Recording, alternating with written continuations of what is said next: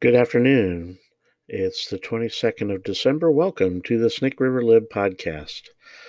We're going to take a trip down the surreal for just a moment, and we're going to give you a not so hypothetical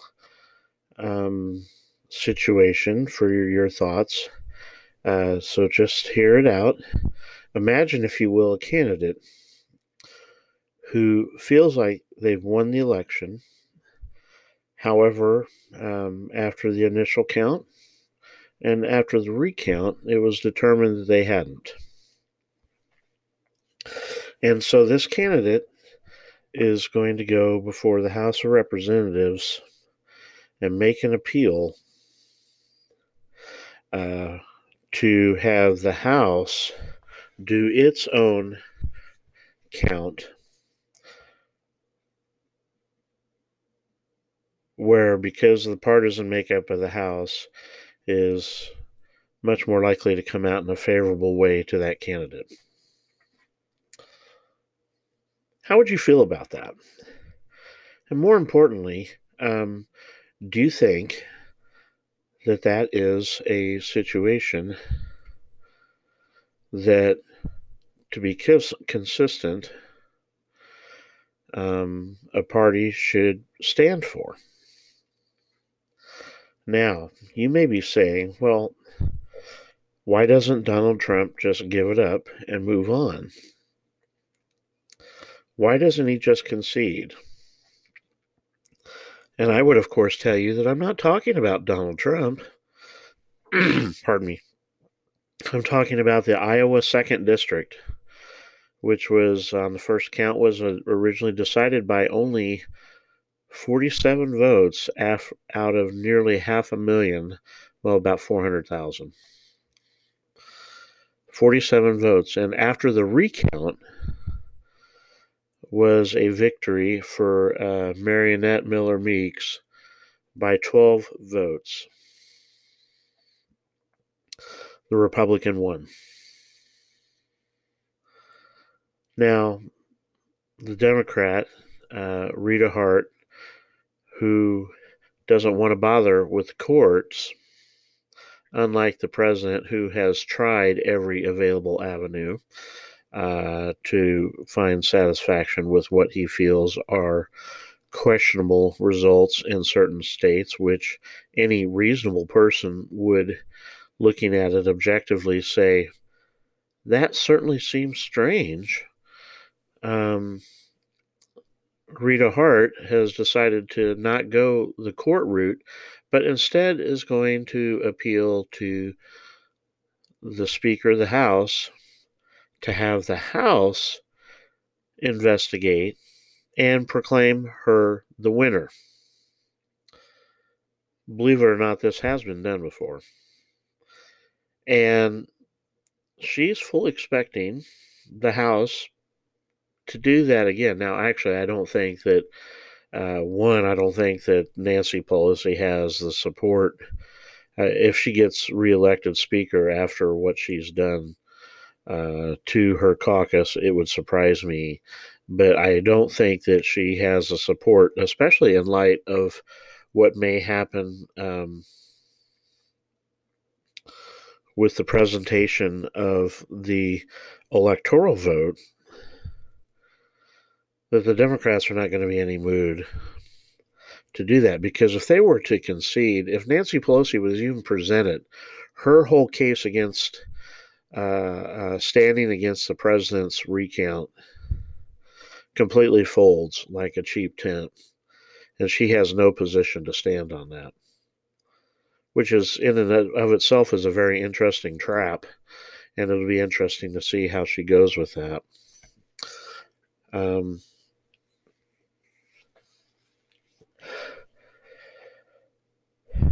But we shall see.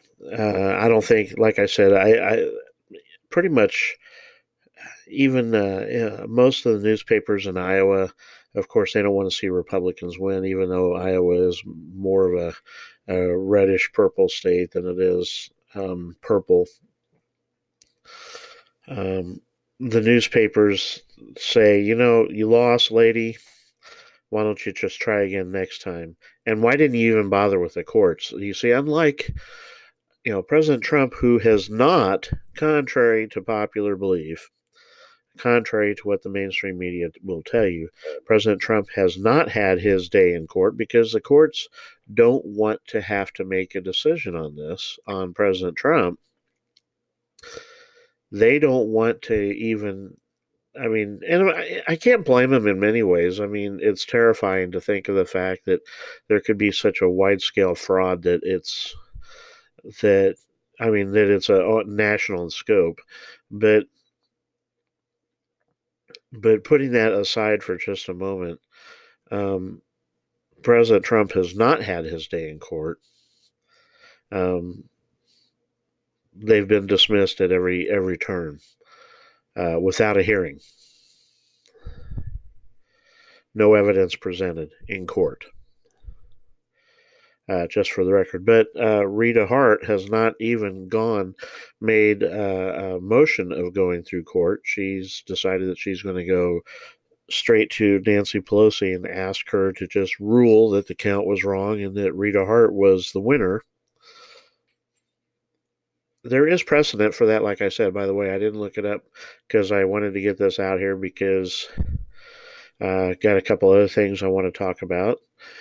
But in the meantime, just wanted to put that out there.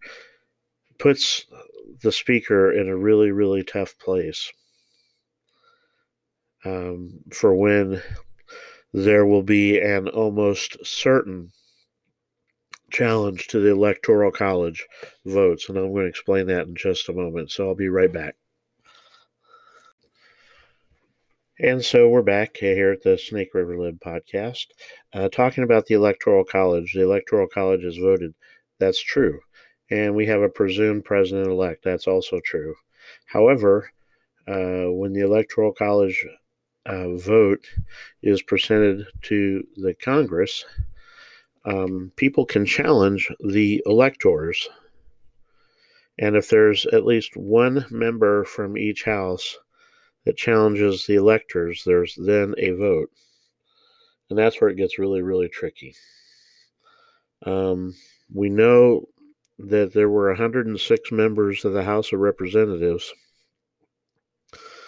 that signed on to the lawsuit that Texas brought to the Supreme Court, and that the Supreme Court decided that they didn't want to get involved. And so with 3 cowards and 3 jackasses on the court making up a significant majority. Actually, 4 cowards and 3 jackasses. They decided to not hear the case because they didn't want to make a decision. Kudos, by the way, to Justices Alito and Justice Thomas for wanting to at least hear the case, because it was one of the few times where the Supreme Court, U.S. Supreme Court, was the case of original jurisdiction, meaning that there was no other court to hear such a case. And they punted. But move on from that. There were half of the Republican caucus signed on to the lawsuit. And so it's quite likely that there will be at least some members of that caucus that will challenge the electors. And actually, electors from 7 states that are disputed, they're not disputed, of course, by the governors, but they are disputed by the legislatures. And so there are dueling sets of electors involved. And when it comes down to it, what happens is that they have to determine whether or not they're going to accept them. The question is, the House will accept, will look at the challenge, but will the Senate? And Mitch McConnell has made it very clear that he's going to do everything he can to whip his caucus, to whip the Republicans, to make sure that they do not support this move. We're questioning the electors. And that's going to be a problem because Senator-elect Tommy Tuberville of Atlanta, or of Alabama, rather, I apologize, has said that he will challenge the electors of some of these states. And then that comes to the dilemma. So what happens is that the House and the Senate vote.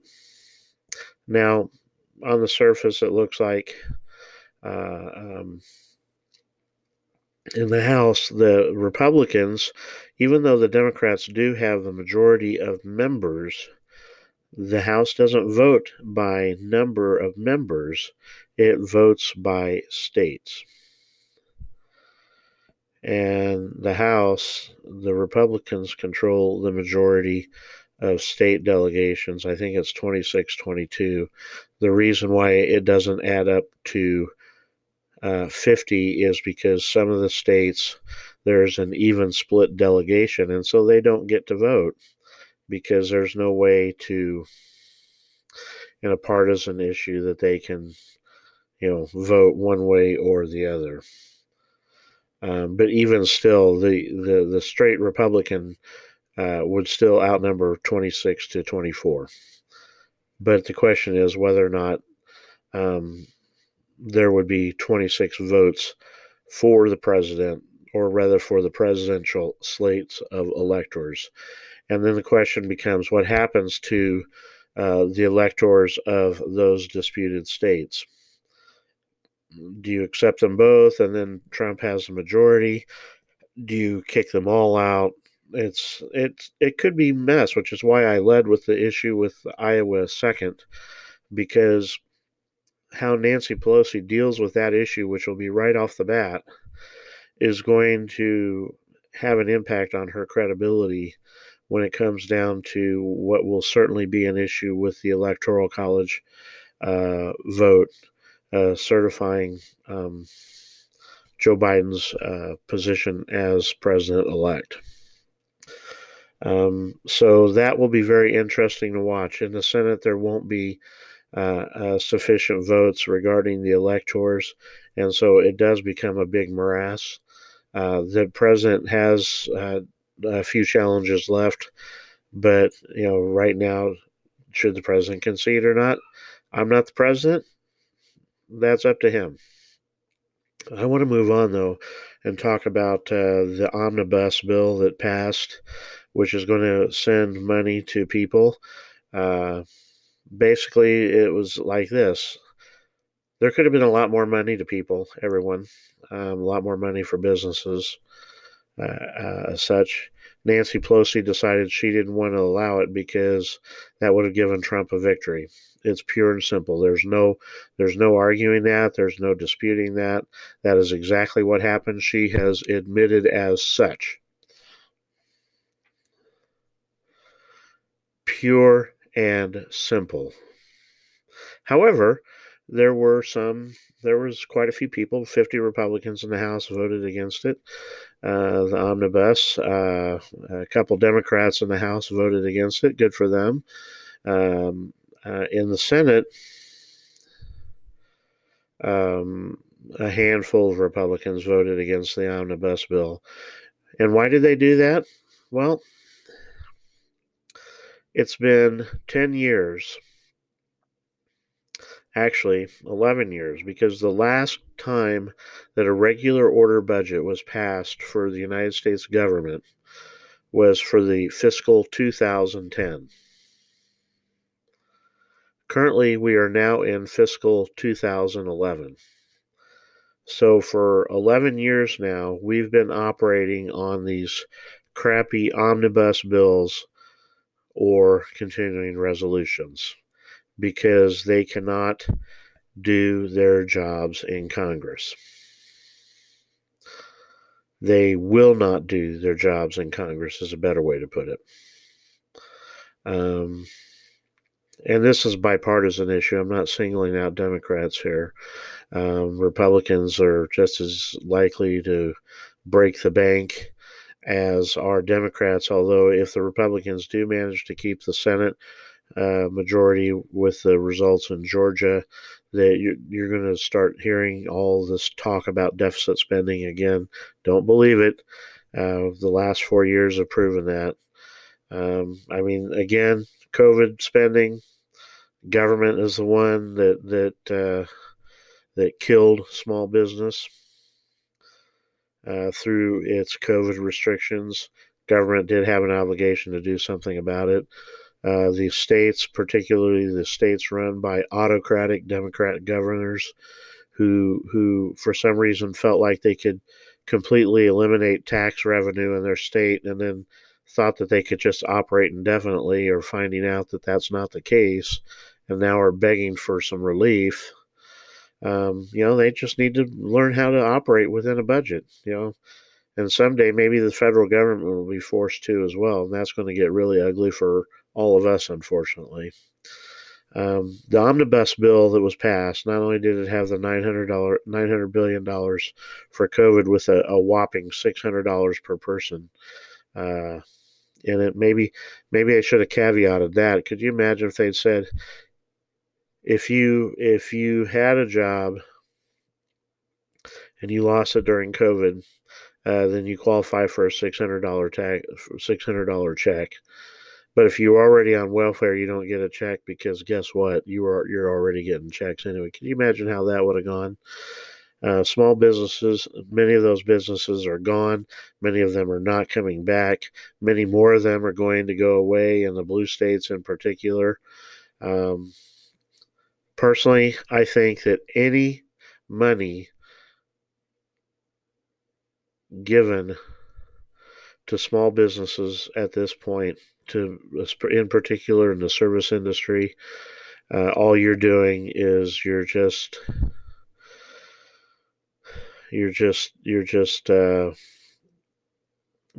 keeping them alive, and that's it. They're not going to survive.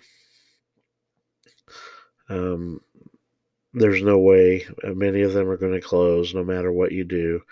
In my opinion, small businesses should just give the finger to the government and close up, and just do what everybody else does. Put your hand out. Yes, it's not the American way, but guess what? The American way is no longer cool. The American way now is to put the hand out. That's why we have Joe Biden elected. I mean, let's be honest here. That's why Joe Biden was elected. 5,000, well, almost 5,600 pages, I think, is how long the omnibus bill was. The final draft of it was yesterday afternoon. They voted on it last night. How many of them do you think read it? How many of them even have a clue as to what kind of tit for tat was put in it? Who knows what kind of gimme and gotcha and who dat what that is in it? No one knows, which is why some principled senators voted against it, because they no way they could read it. And perhaps that's maybe that should be the standard, is you have to read the bill before it can be voted on. Maybe that should be a standard. Wonder if they'll ever pass that into law. Nope. Finally, one last thing, and then I'll be done. Senator Ted Cruz, bless his heart, made a brilliant suggestion, one that's been argued here before on the lib. I don't take credit for it, because I was about 99.999% sure that he would not have heard it here, but I did mention it, and it's worthwhile to mention again, and I will mention that he mentioned it to President Trump, and I hope that President Trump does this before he leaves office. Even though the president has said that we are not part of the Paris climate agreement or the Iran agreement, I think that the president should present both of those agreements to the Senate to be ratified as treaties. It's never too late to do the constitutional thing. put them forward, force the Senate to vote on them. McConnell, if he's still the majority leader, can force the vote. He can say, for Senate, for a treaty vote, we're not going to let you filibuster it. Force the vote. Requires 2/3 majority for a treaty to be ratified. And if they vote him down, then Joe Biden can start off saying, no Paris Agreement, no Iran deal. Stop doing backdoor deals. Stop doing deals that you know you cannot get 50 or 37, 36. How many of us? No, 34. 34, I guess, would be a 2/3 majority. 33. I'm lousy at math. 33, 34 states. 67 votes in the Senate. How about that? Makes it easy. Stop doing deals that you can't get 2/3 of the states to agree on. If you can't get 67 votes in the Senate, then throw it out. It's not worth it. Don't agree to it. There's a reason why the Constitution requires it. The United States should not enter into any agreement with another nation without having a 2/3 majority of the states through the U.S. Senate agreeing to it. It's that simple. And the best thing that President Trump could do is send those two agreements to the Senate for treaty ratification.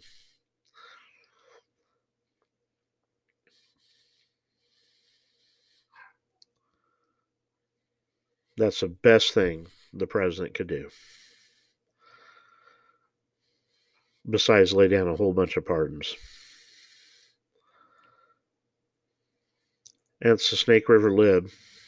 Hopefully some people who've been very brave, Edward Snowden, Julian Assange, hopefully these people will be given pardons for doing so much work in exposing the amount of spying that the government is doing on each of us.